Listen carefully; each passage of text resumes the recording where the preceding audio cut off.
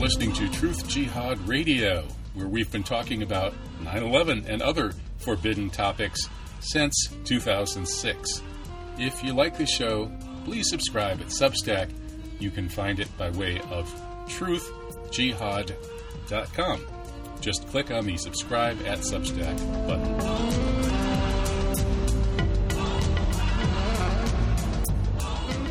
Welcome to Truth Jihad Radio, the radio show that goes all out for truth, starting with 9/11 truth and moving on from there to all of the biggest issues that are being covered up or spun or completely suppressed or lied about in the corporate-controlled mainstream. Today we're going back to 9/11, the mother of all false flags and the mother of all red pill issues, with the author of a terrific new book summarizing the best evidence against the official story. Jamie Macphail is the author of Unraveling the Lies, and it is available free of charge on the internet. And so this is actually a good book to pass out to if there are any intelligent, sentient beings that haven't yet figured out 9/11 in your neck of the woods. You can pass them the URL for this. They can take a look at it for free and see what they think. So, hey, it's a valuable book. Thank you so much, Jamie. And how are you doing? Yeah, very good, very good. Nice to talk to you, Kevin. Yes, yeah, good to have you. So it's I noticed that you've it's in a way, this is sort of like an update of the kind of information that David Ray Griffin has been working on for so many years, but instead of 14 volumes or whatever he's published, you've packed it all into one volume. Yeah, David Ray Griffin has been a great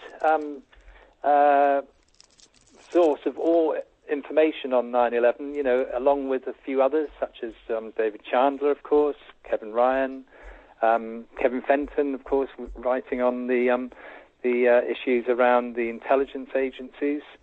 There's so many people. Graham McQueen, of course, has been a great contributor to the cause as well, and Mark Gaffney, just to name a few. But I've kind of read all their stuff and sought to put it all together into one coherent narrative, but trying desperately to avoid getting caught up in rabbit holes, which 9/11 is absolutely replete with. There's so many areas of 9/11 that if you're not really careful, you can just get caught into a particular perspective that can be then knocked down and destroyed as an argument. So I've tried to keep clear of the pitfalls of, for example, the Pentagon is a classic one where, most people that have written about 9/11 have always followed the line about that it's a cruise missile and there's no evidence of the 757. And I had that view myself as well, actually, for many years until I came across the research of David Chandler, Wayne Coast, and their colleagues on the website 911speakout.org, which is very, very good and very useful to investigate for those who are interested in the Pentagon.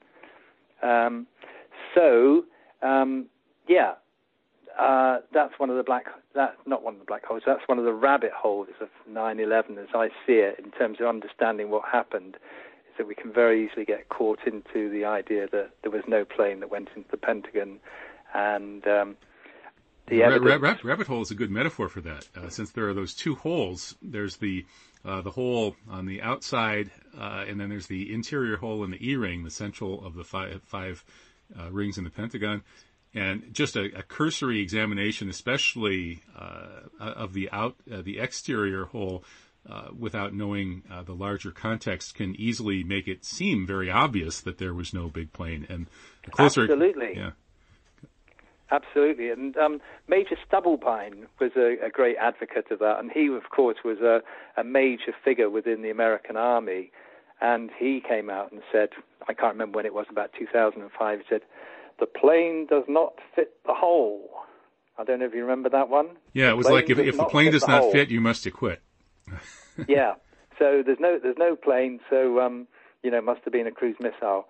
But of course, there is very clear evidence. And I've borrowed some pictures from 9/11 Speak Out to put in the book that's online, as you mentioned, where it is very clear that there was structural damage along about a 90-foot area of the front of the Pentagon there, indicating that, yes, actually it wasn't a cruise missile, it was something much larger that caused that amount of damage.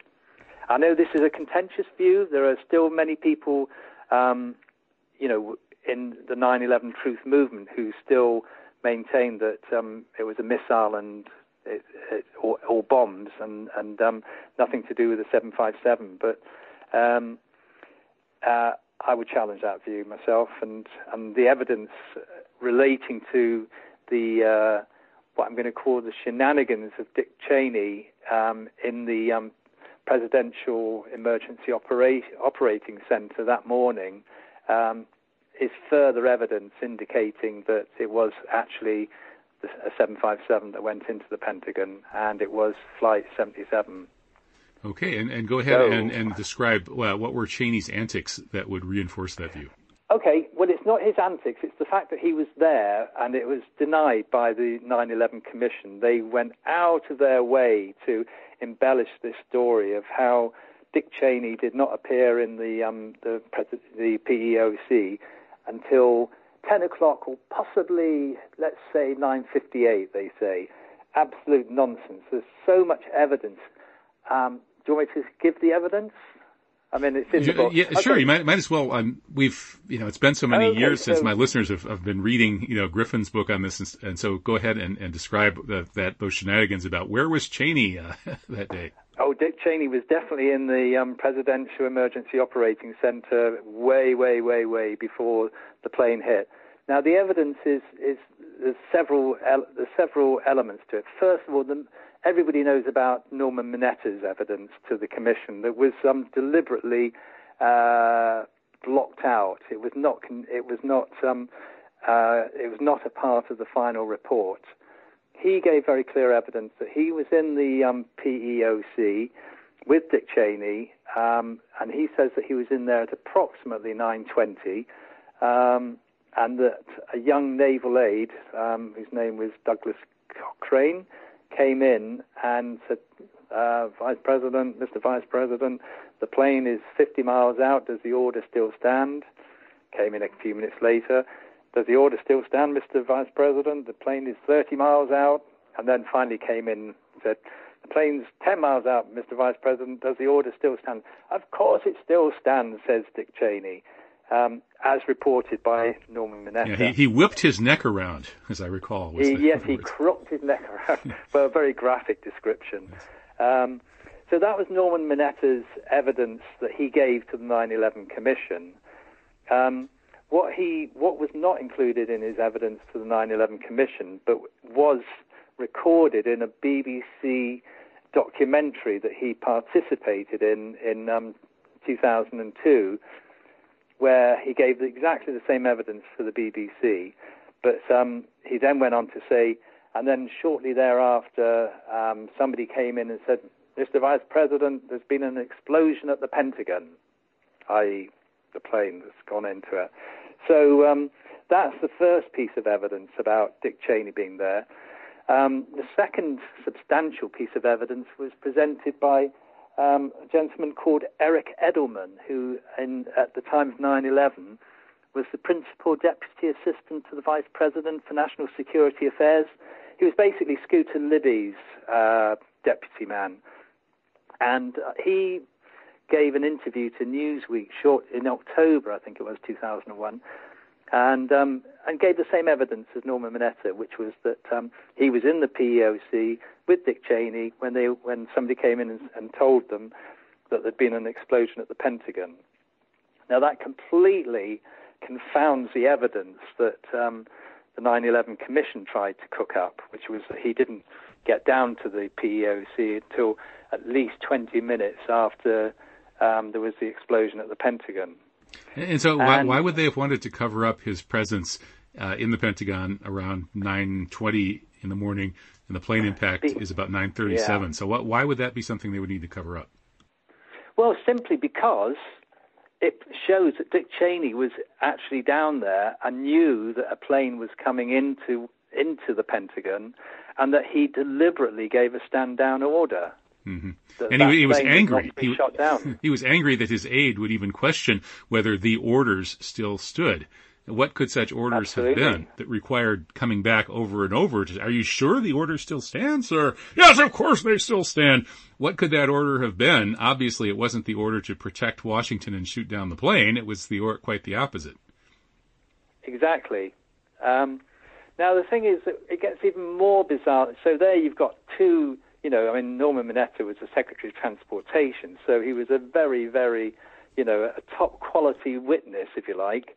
And as is Eric Edelman, he's Scooter Libby's deputy, and his official job description, as I mentioned, is Principal Deputy Assistant to the Vice President for National Security. I mean, for the love of Mary, what can you say about that?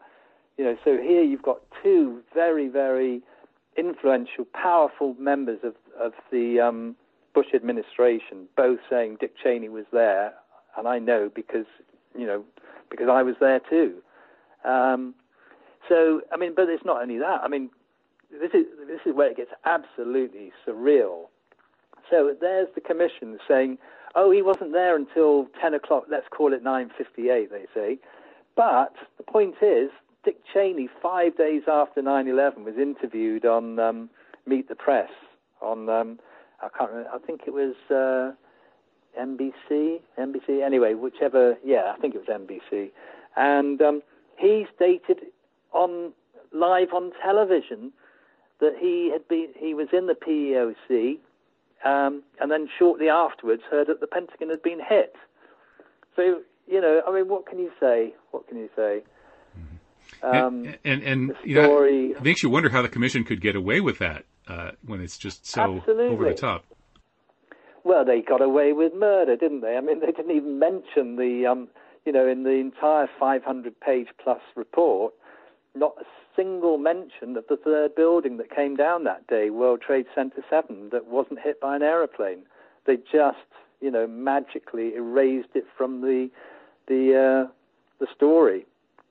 Right. So, and that's of course another issue. And I think in the past, one of the reasons that so many people in the 9/11 Truth Movement really got attached to the idea that no big plane hit the Pentagon was that it seemed like a very straightforward thing that you could show people with visual evidence and kind of quickly convince them. And that's always easier in some respects than going over these kinds of discrepancies in people's testimony and so on and explaining why they're significant. If you only have 15 seconds before somebody's eyes glaze over, showing them a picture can sometimes work better than trying to explain something complex. And Building 7 is, of course, the one that works here, where it's such an obvious controlled demolition, whereas these holes in the Pentagon turn out to be possibly misleading. So that's another question. How did the commission get away with completely ignoring Building 7? And what has been the kind of the history of the official attempts to explain Building 7, or attempts to not mention it? Sorry, what's the question there?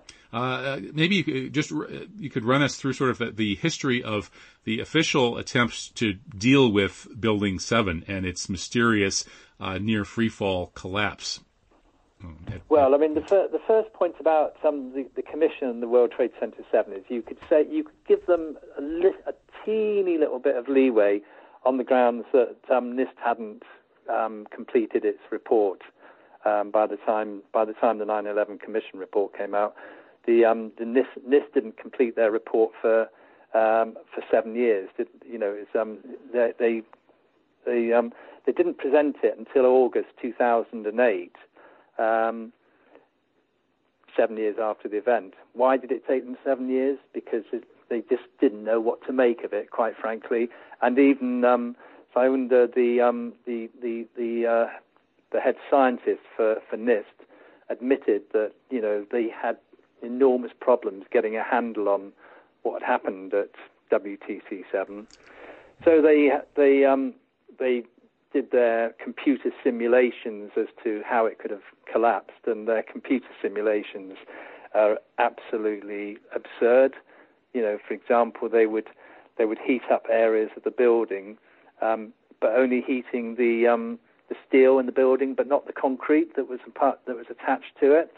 So they were getting completely false readings, and and it was only, so they had their first meeting about it, where they were open to public comments in, I think it was August 2008. It might have been a little bit earlier. And at that meeting, David Chandler challenged NIST, saying, I've done my computations, you could have done them, and it's very clear that for at least 2.25 seconds, the building was in free fall. Of course, this completely flummoxed NIST, because Sander, the chief scientist there, had previously said that it would have been impossible for the building to have collapsed at free fall for any period of time, but he was then forced to acknowledge, due to the information and evidence that was presented to him by David Chandler, he had to then go back and come back and say, yes, there was free fall, but that was it. No explanation given as to how there could possibly have been free fall when, free fall cannot possibly happen in the absence of a controlled demolition. Right. There's an interesting history of sort of disinformation and earlier sort of tentative and generally ludicrous attempts to explain these collapses or explosions or whatever you want to call them with 7 as well as the towers. I remember the talking point early on was that Building 7, of course it blew up and came down because there was a huge power substation in the basement, and that was complete nonsense. And to its credit, I guess the NIST team admitted that. But I guess they couldn't possibly put out any actual detailed report that claimed that the power station had something to do with it. But and then there were a bunch of tentative reports on the towers as well that talked about pancaking and so on and so forth. That the final report, of course, admitted that no, there was no such thing as pancaking, and the final report couldn't even come up with any scenario to explain the actual destruction of the building. All it could do was claim to explain the destruction of the top several floors, and then throw up their hands and say, well, and somehow that caused the whole building to disappear. Yeah, it's interesting you mentioned the substation, because that was initially presented as a possible explanation for the collapse, that it was built on unstable foundations and all the rest of it, but they did refute that. And then, of course, they came up and said, initially one of the propositions was that it was fires caused by debris that had fallen from World Trade Center 1 onto the building. But that caused other problems. They then had to get rid of that as a theory, because that raised another issue, which is, okay, well, if all that debris managed to travel, 370 feet, that couldn't have happened in a gravitational collapse. That would have had to have been due to an explosive expulsion of material that would have traveled such a far distance to have then impacted on World Trade Center 7. So they then discounted that, because they realized that opened them up to the charge of the 2 towers having been brought down by controlled demolition. So they were then left with just fires. But of course, anybody who looks at those buildings will see that the fires were, yes, there were fires. There were fires on isolated floors, but none of them were long-lasting fires, and certainly wouldn't have been sufficient to have caused any kind of collapse of the buildings. The firemen who were outside were all saying, why are you keeping us out? We want to get in there and put that fire out. And, they were told they couldn't go in there. Why couldn't they go in there? We have to ask ourselves. Presumably the reason was because certain people knew that building was supposed to be coming down. I suspect that the reason that WTC-7 didn't come down much earlier in the day was because somehow there was a default in the explosives. We know that certain explosions took place because Barry Jennings and Michael Hess, who got stuck in the building, reported those explosions at 9:30 in the morning. But somehow the rest of the explosions didn't take place and the building didn't collapse. So why weren't the firemen allowed in there?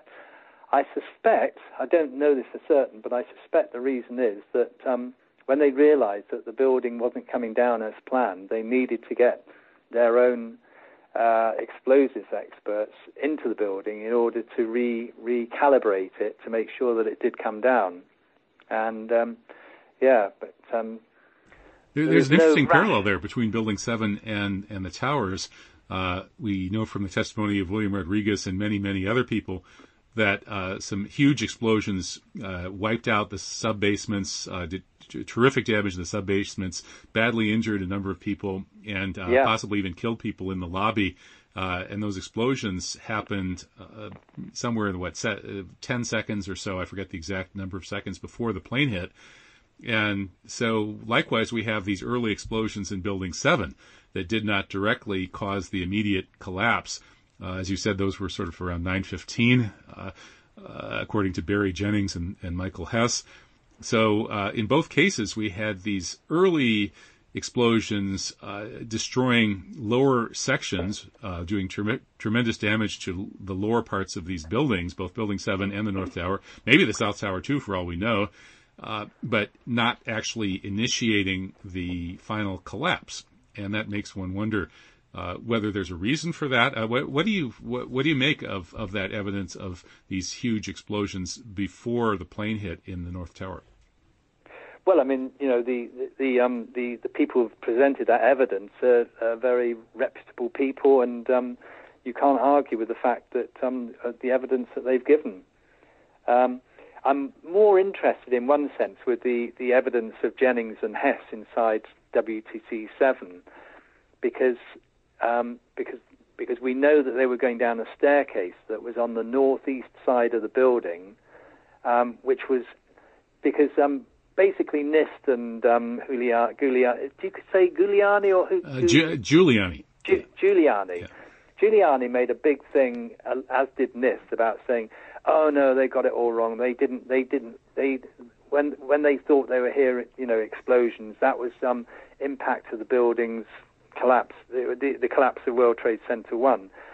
But it doesn't make any sense at all for various reasons. One being that the staircase they were on was on the northeast side of the building, which was way, is so far. I mean, it's impossible for debris from World Trade Center 1 to have caused the damage to the staircase in the northeast side of the World Trade Center 7 building, and also they were saying that it happened an hour later, and that Giuliani and Jennings were sitting around on the 23rd floor of World Trade Center 7, presumably twiddling their thumbs, wondering why the entire building was empty. They'd been called there to attend. I suppose I should explain. Jennings was I think he was the deputy head of housing for New York, and Hess was the leading attorney for the New York City Council.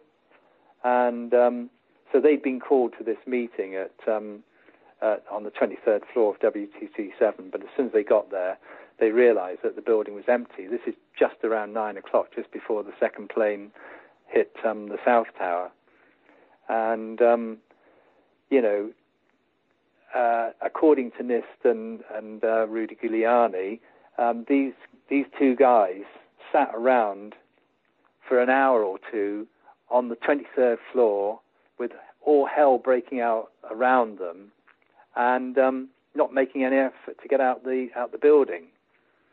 I mean, I'm just picking up various little points. It's just, when you just start putting the story together, it's just nonsensical.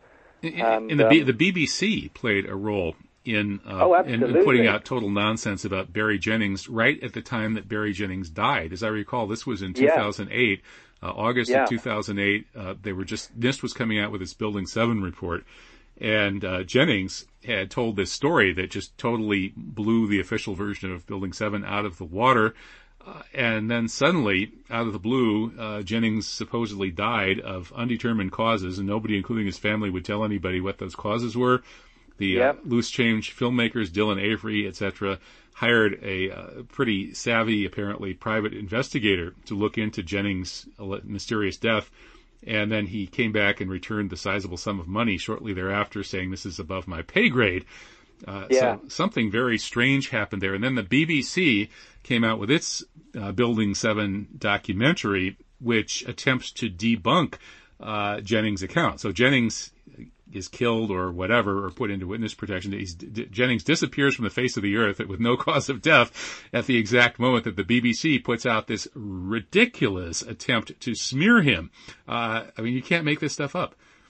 Oh, no, and the interesting thing was, in the first documentary the BBC did, it was called The Conspiracy Files, and the first one they interviewed Jennings, as you say, and of course Jennings blew the whole story out of the water. And then, fortuitously for the official story, he died in circumstances, as you point out, that nobody is very clear about how he actually died or anything. Point is, he did die just at the point where the final NIST report was coming out. And hey presto, the BBC suddenly get Michael Hess to come on their Conspiracy Files. So they changed the whole story of the Conspiracy Files story, and have Michael Hess giving evidence, even though on the day of 9/11 he'd been talking to reporters and explaining that they'd heard explosions and all the rest of it inside the building. And now he comes out and says, "No, I'm very clear on this point. There were no explosions. What I thought were explosions was actually the collapse of World Trade Center 1, and which happened at 10:28." And nobody asked him why he would just be sitting around in the empty lunchroom with half-eaten sandwiches for 2 hours, doing nothing while building skyscrapers around that area are blowing up and stuff. It's crazy. Well, the thing is that Barry Jennings had said that in his evidence, he'd already said that when he got up to the 23rd floor, he got a phone call from somebody saying, "You need to get out of that building, and you need to get out of that building right now." And his response was, "And that's what we did. We started going." And he said they were going down the staircase because the elevators weren't working, and he was so scared. He was taking whole levels at a time. He was jumping down. He damaged his knees quite badly. Because he was literally jumping down 10 steps at a time to get the hell out of that building before whatever was, he'd been told to get out pretty quickly. So that's what he was trying to do. Got down to the 6th floor. Now, this couldn't have been, if you bear in mind that they arrived there shortly after 9 o'clock, and then the second tower got hit. And World Trade Center 7 is completely empty, not a single person in there apart from those two. You'd be thinking, let's get out of here. Those two towers have just been hit. We don't know what's going to happen next. They wouldn't have been dawdling around, and they weren't. They were trying to get out. Got down to the 6th floor, and you can imagine that if you put the time scale together, say the latest it could have been would have been 9:30, and then an explosion blows the whole staircase away between floors 6 to 8, and they manage to crawl their way back up to the 8th floor and then wait there for an hour and a half before they get rescued. And so what was that explosion? What was that explosion? Of course, Hess on that Conspiracy Files program tried to do away with that whole kind of story and said, no, I'm absolutely sure it was definitely not an explosion. It was, just the sound of debris from the collapsing towers. And believe what you will. Right. So the disappearance of Barry Jennings is memorialized in the, I think it's JenningsMystery.com is the website, I think it is. And I will link that. Oh, is it? I didn't know about that. Yeah, I think that's still up, last I heard. And so I'll link that at the radio schedule page about this show. People can find the radio schedule page by going to truthjihad.com. unravelingthetheliestory.com and clicking on the radio schedule link. And then we'll also, of course, link your book, which is free online, and it's a very, very high-quality book to be a free online book. Well, another strange death, a very dubious death around Building 7 was that of Danny Jawenko, apparently one of Europe's, if not Europe's greatest expert on controlled demolitions of buildings. Did you mention that in the book? No, I don't. No, that's new to me. Are you talking about the guy who was the Dutchman who was interviewed without knowing? I know it was on YouTube years ago, and he was shown video footage, but didn't know anything about what it was, and he just said, "Yeah, that's planned demolition, absolutely 100%."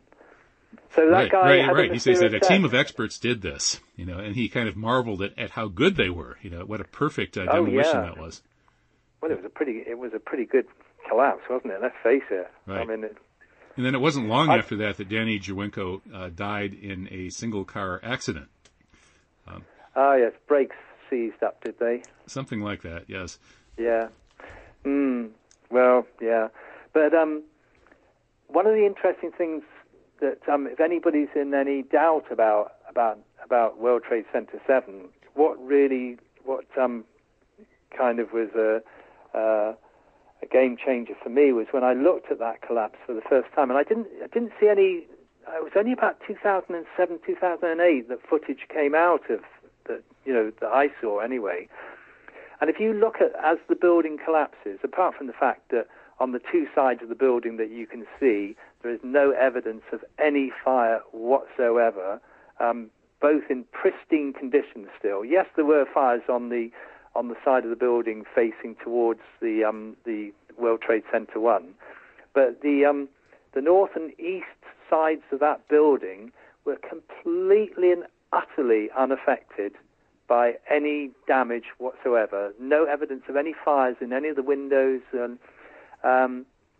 so even if for whatever reason that building collapsed, it should have been an asymmetrical collapse. It should have been into the point of least resistance where the damage had been done, rather than just coming down. Now the point is, if you look at it's only about 6.7 seconds or whatever it is, the whole collapse. But just as the building starts to collapse, if you look up the right-hand side, you see all the telltale squibs of explosions that are taking place, and they're rippling up the body of the building rather than down. Now that's interesting, because NIST and many others have argued that all the evidence of the squibs that were seen in the World Trade Center buildings when they came down was just compressed air forcing air out of the windows. And but in terms of World Trade Center, Kevin Ryan has done a remarkable piece of work in terms of showing how that's absolute nonsense because of the structure of the World Trade Center buildings anyway, which I do refer to in the book. He did some remarkable work in showing how even if there had been compression, it wouldn't have caused those kind of squib effects because of the layout of the building, because of the elevators, because of the open planning and all the rest of it. But seeing those squibs going up the building completely confounds the idea that it could have been caused by compressed air, because the compressed air would be forcing it downwards rather than upwards. Anyway, right, absolutely, that's something for people to have a look at, because obviously the collapsed buildings of WTC7 are very, very available on the internet, and more evidence. This discussion of the apparent controlled demolitions of these skyscrapers, and indeed the entire trade center was destroyed, and there were explosions in buildings 5 and 3 apparently as well. Yeah. So every building with a WTC prefix was totaled, and no buildings without them were totaled. And that makes no sense given the location of the towers, the locations of other WTC and non-WTC buildings in the area. But in any case, I wanted to bring up the issue of your chapter on foreign involvement, which is quite good as far as it goes.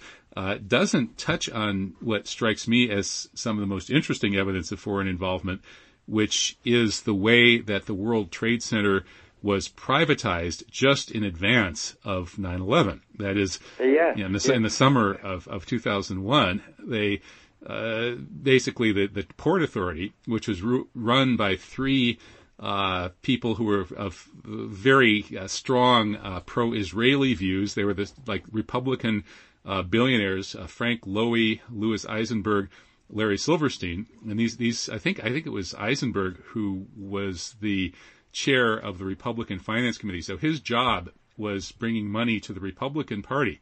So these, two of the three at least, I'm not sure if Silverstein was a billionaire yet at that time, but these were billionaire kosher nostra, people with mafia reputations. Silverstein got his start in prostitution. He ran prostitution clubs on Long Island, and that's how he made his money. Did he? Oh yeah, and put it into real estate. He's known as kosher nostra. And Haaretz, of course, reported that he was on the phone. He's on the phone every weekend with Benjamin Netanyahu. He's a very, very close friend of Benjamin Netanyahu. So these three, basically kosher nostra, pro-Israel fanatics, including one of them who raises all the money for the Republican Party, that put Bush and Cheney in office. These are the people who orchestrated the privatization of the Trade Center. They didn't give it to the high bidders. They gave it to Larry Silverstein, the prostitution guy, the pimp, and the pimp Silverstein. Yeah, he didn't pay much up front for those buildings either. I understand. No, he paid $15 million or so of his own money, and then another $100 million or so from his backers. And then these buildings were condemned for asbestos. And they had antiquated communications equipment. The city had been desperate to demolish them for years and couldn't do it because there was no economical way to do it with all that asbestos. And so then suddenly the kosher nostra moves in, privatizes them, hands it to Silverstein on a silver platter, even though he's not the highest bid, and then he doubles the insurance. And on 9/11, he happens to not be at the top of the North Tower in Windows to the World eating breakfast, as he is every other day, because he says just as he was leaving the house, his wife reminded him of a medical appointment. And so he survived to collect not only that doubled insurance from 2 months earlier when he had bought the Trade Center, but also he redoubled it by claiming double indemnity for two completely separate and unrelated terror attacks, the two planes. He didn't manage to get the full amount though, did he? I think he got about 7.5 rather than. I think he was trying to get $9 billion, and he only. The original figures were $5. Got 7. The original one was he got $5.5 out of $7 billion that he asked for, but then I think there was another one too. He finally got slapped down, though, by Judge Alvin Hellerstein, another Israeli, basically, a guy whose family is all over in Israel. And when there was a lawsuit involving Ellen Mariani, who had lost her husband on 9/11, that ended up like all the lawsuits, they were funneled into Hellerstein's courtroom. And the lawyer for Ellen Mariani asked Hellerstein to recuse himself because of all of his family in Israel, and they were bringing evidence that Israel was involved in 9/11. And so Hellerstein responded by slapping sanctions on the lawyer for being anti-Semitic. And Mariani's case, like all other cases, well, they mostly got settled. But anyway, the point being that there is all of this evidence that the kosher nostra of Zionist, ultra-Zionist billionaires who largely run New York City organized the demolition of the World Trade Center. And I don't see any of that in your section on foreign involvement. No. What I've tried to do, as I mentioned at the very beginning, is trying to avoid getting caught into one particular rabbit hole or another. And it's not a rabbit hole. Well, I mean, it's a rabbit hole in the sense that there's enough evidence out there.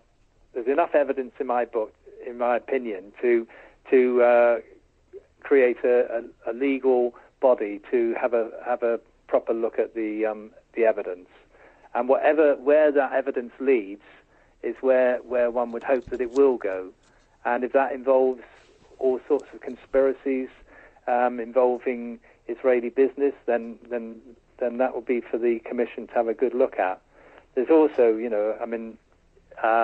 apart from I mean, the whole thing about the art students and the high-fiving Israelis is a whole can of worms that needs to be looked at more deeply. I mean, why those Israelis were held for 70 days and failed lie detecting tests and were still not charged with any offences is rather curious. Then we've got the issue of what was going on with Pakistan with the ISI headman in Washington on the day of 9/11, having breakfast with Porter, Goss, and Bob Graham, who then led the joint congressional inquiry into 9/11. What is going on there? Bearing in mind that there's a trail of money leading from ISI to Mohammed Atta, $100,000. And then we've got the whole issue of what was going on with the Saudi Arabians as well. So, I mean, all those three countries need further investigation, no question about it. Israel, Saudi Arabia, Pakistan, there's cans of worms there that nobody's going anywhere near. Right. I think the Silverstein can of worms, though, was kind of the most glaring and obvious, since he confessed to being party to the decision to demolish Building 7, and then later tried to cover that up with a ridiculous excuse, right? Saying, he said a decision was made to pull, and we watched the building collapse. We decided the best thing to do was pull it.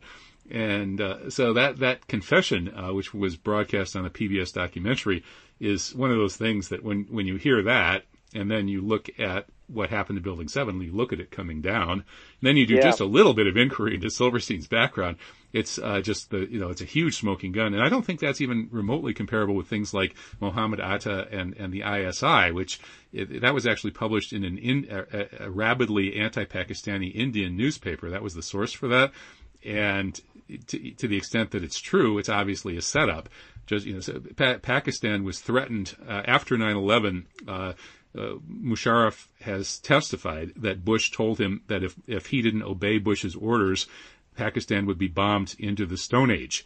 And clearly something similar happened with Saudi Arabia, where right before 9/11 in August 2001, the King of Saudi Arabia announced the time had come for a parting of the ways.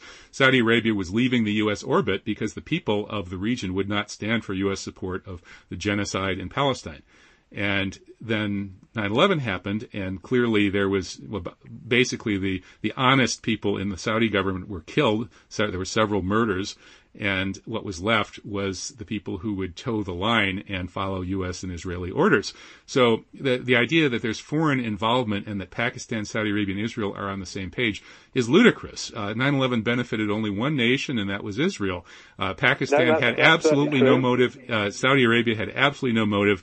Both Saudi Arabia and Pakistan were brought back into the Anglo-Zionist imperial orbit due to 9/11. That's not what anybody with those national interests in mind would ever want. Whereas 9/11 saved Israel and was the best thing that could ever have possibly happened to Israel. So I think it's really wrong, just as it's wrong to analyze the Israeli-Palestinian conflict as a sort of an equal thing where it's just a conflict between these two sides and it's tragic. No, it's not. It's a genocide being systematically perpetrated over more than half a century by one side, which has all the power and is systematically committing genocide on the other side. Likewise, 9/11 was done by Zionists to hijack the U.S. military and impose the Zionist agenda on the region and the world. And that's glaringly obvious. It was obvious to me, like when 9/11 happened, that the only beneficiary would be Israel. And I find it so mysterious that the people who understand geopolitics are so averse to admitting this, and one can't talk about it. Why is there this taboo about just speaking the truth about what's going on in anything relating to Israel? No, I agree with you. That Israel does. I mean, as I mentioned, there's as one of the authors that I quote in the book says that you can't talk about Israel. You can't talk about Israel if you want to have any kind of career, because it's career suicide. So what does that say about who rules us? Come on. Sorry? What does that say about who rules us? I mean, it's the thing.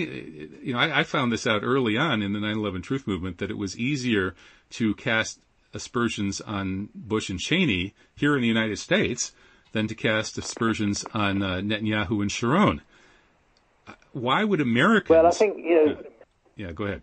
I think the important thing for me is to get people like Cheney, Rumsfeld's obviously no longer alive, but to get people like Cheney giving evidence under oath, but also under lie detection, and getting the truth out of the people who had the power to control the machinations of the armed forces on that day. They're the people that need to be put on the spot, and let's get their stories out. You know, Myers, Eberhardt, etc., General Canavan as well. Get those guys who were conspicuous by their incompetence on that morning to give proper evidence, and then we'll see where that leads. Well, I'm all in favor of that, of course. And how about speaking of people like Cheney and Rumsfeld, have you looked into Peter Dale Scott's work on how Cheney and Rumsfeld were part of a group of military leaders and some corporate leaders, virtually all of them Republicans, who had set up a kind of a parallel succession system in case of a national emergency? Continuity of government. Continuity of government. To be honest with you, I haven't looked at it in any great detail, but I am aware that Rumsfeld and Cheney had got very, very grubby hands since the 1970s. Right. You know, they go back 1970s, maybe 1980s. But yeah, they're you know, ever since Cheney was Secretary of Defense. That was at the time of the first Gulf War in 1990. Anyway, those two guys had so much, you know, been up to so much dirt. I just wonder where Donald Rumsfeld's soul will end up, quite honestly, now that he's passed on to the other side. But Dick Cheney, I think he should be put before an international court and compelled under oath and with a lie detector, because I wouldn't trust him to tell the truth even under oath, quite frankly, to give the true story of what happened on 9/11, because they know, well, Dick Cheney knows the whole story. He's your man. Start with Dick Cheney and everything else will unravel. It's my bottom line, I guess. Yes, I agree. Putting all those people under oath. I guess we can't waterboard Cheney because his heart might give out, and then we would never know the truth. Well, that's right. Just a gentle little lie detector. I think he'd have a hard job telling the truth about saying what his real name is, quite honestly. Right. But, so your book has a lot of very good accounts of some of the issues that there are some folks in the truth movement that haven't really heard too much about, such as Mark Gaffney's work on this mysterious flying. What do they call it? Like the E-4B. Yeah, the E-4B plane. Yeah. Yeah. Well, of course. The E-4B is kind of command and control communication center. It's basically it's a kind of government in the air. If there was a nuclear war going on, and the government needed to have its control system still functioning, these planes would be the mode of operation. There's four of them there were four of them at the time of 2001, and Mark Gaffney did some very good research on that. One of the E-4Bs actually took off from Andrews Air Force right next to Washington at 9:26 a.m. that morning. So it was up in the air, and would have, because they've got radar systems that are just top of the range.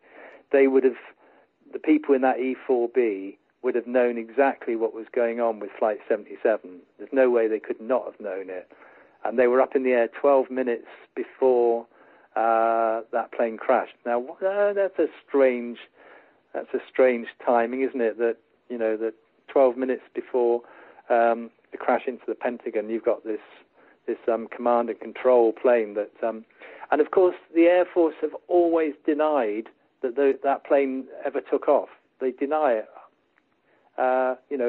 Even Republican senators who've sought the information out from the Air Force have been denied access to that information. So, even members of the American government were not allowed to have the information about what was going on with those E-4Bs, because another one took off shortly after the crash at the Pentagon. Another one took off at 9:42, I think. But there was one up in the air 12 minutes before 77 crashed into the Pentagon. And so that was presumably the source of information that Douglas Cochrane, the naval aide, was giving to Dick Cheney that morning. So that E-4B, the kind of flying doomsday bunker, was over D.C. when the Pentagon was hit, and so that provided one sort of aerial view of what really happened. That, of course, has never been released. And then there was another aerial view that apparently became unavailable because the National Reconnaissance Office, where the satellite imagery is processed, was shut down that morning for one of the drills. Webster Tarpley has counted 47 drills, war game exercises, and so on related to 9/11, of which maybe 25 or so were actually scheduled on 9/11 itself, making it the most heavily scheduled war game exercise day in U.S. history. And so they shut down the satellite office that morning on the basis of an exercise that imagined a plane crashing into the National Reconnaissance Office. So they shut it down, everybody went home, and nobody was there to look at what the satellites were showing overhead. That's another very interesting coincidence, isn't it? Oh, no, that's really interesting. I mean, Mark Gaffney's done some interesting stuff on that as well. Yeah, basically, they had to, the staff needed to be sent home in order to prevent them from being aware of the shenanigans that were going on, basically. Right, which also makes you wonder. Go ahead. Sorry, why would you have sent your experts? That you've got a problem with what's going on up in the sky at the moment, and so you send all your experts who can ascertain what is going on up in the sky. You send them home.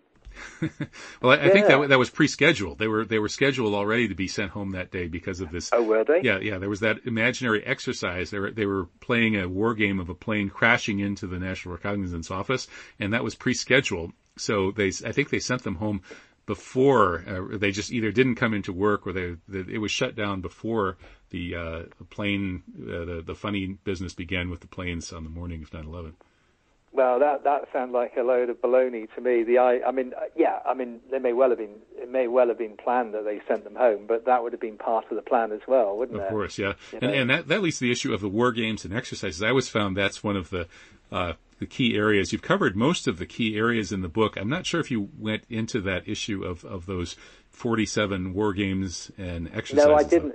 I'll be honest with you. I did read Webster Tarpley's book, and I just got so confused. I didn't know if I was coming or going after I got to Rupert covers it too. Yeah. Pardon? Rupert covers some of it too.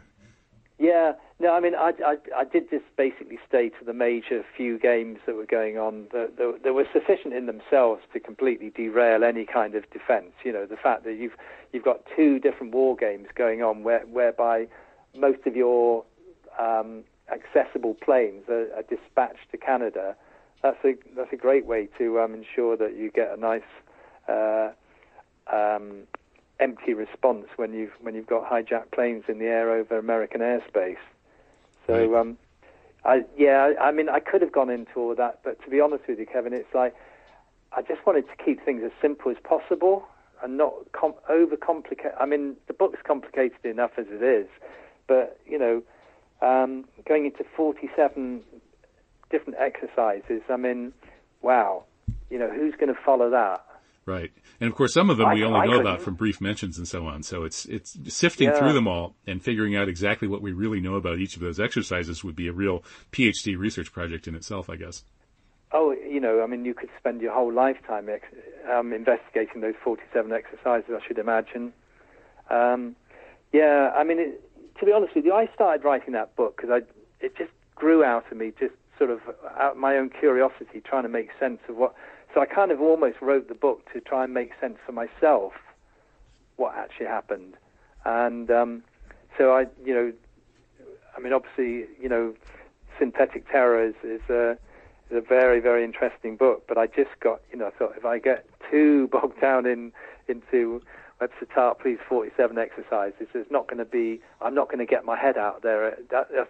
It's not. I'm not saying it's a rabbit hole. I'm just saying that it just gets so complex that, and I, just want to keep things as straightforward and simple as I possibly can. And that's why I started this, when we started talking earlier on. I said, all you need to know about 9/11 is what was going on with Dick Cheney in the PEOC. Mm-hmm. If you get your head around that, you don't need to know anything else, because you've got your evidence there, and that's the evidence that there was a stand-down order and there was a deliberate conspiracy to destroy the Pentagon. And from there, everything else unravels. Everything else unravels. Right, you've got your evidence and your key suspect, Cheney. Yeah, that's all you need. Start from there.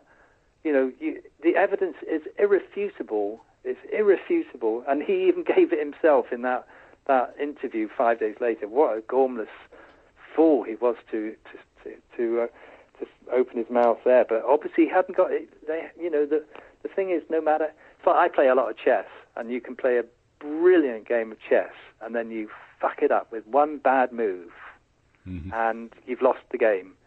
And I would say that Cheney admitting to what he did, admitting that he was in the PEOC before the Pentagon crash, explosion, whatever, is, that's your smoking gun, and forget about World Trade Center 7. Well, I think Larry Silverstein's Pull It is another one right up there with Cheney. Yeah, well, that's a bit of a tricky one, actually, because, different people... I mean, I do talk about that, and I give him a little bit of wide berth on that one, simply because Pull It is, different people would, different people within the demolition world would actually challenge that's what it meant. But even if they did, the fact is that he told another what would appear to be a lie in saying that that he talked to the fire chief, the big fire chief, and the big fire chief said, "Oh, we've had so much loss of life, blah blah blah." But when it wasn't Gansey, I can't remember the name of the guy, but it's in the book. But he denied having had any conversation with Silverstein. Well, right, but see, Silverstein obviously was not honest when he said, "I was talking to the fire department commander," and so he paused with that before fire department commander, meaning that he was filling in a false description. The real guy he's talking to is not the fire department commander. That's his cover job or his cover story. The guy he's talking to is the guy who's supervising the demolitions.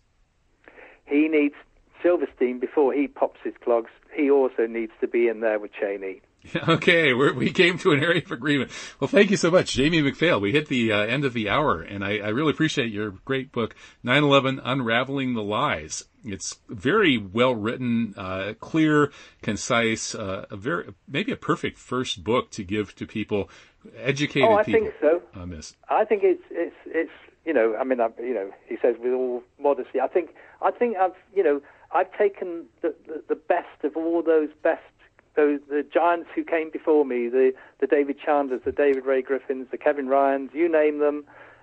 I've mentioned them all earlier on. Graham McQueen, and you're standing on the shoulders of giants. Yeah, and they did all the work. I've just kind of tried to synthesize it all and make it punchy enough for the lay reader to just get their head around the whole bloody nonsense of 9/11. Well, I say nonsense in the sense, the nonsense of the official story. And I think it does blow the official story out of the water very, very effectively. Well, great job. Congratulations. And I look forward to promoting the book, hoping people will download it and send it to their friends. Yeah, absolutely. And it's up at your website, which is jmacphail.org. That's jmacphail.org, and I'll link that at the radio blog that people can find by going to truthjihad.com and clicking on the radio schedule link. Okay, well, thank you, Jamie. It's been a great conversation. It's a terrific book. God bless. Have a good one. Great talking to you, Kevin. Likewise. Take care. Cheers. Bye. Bye.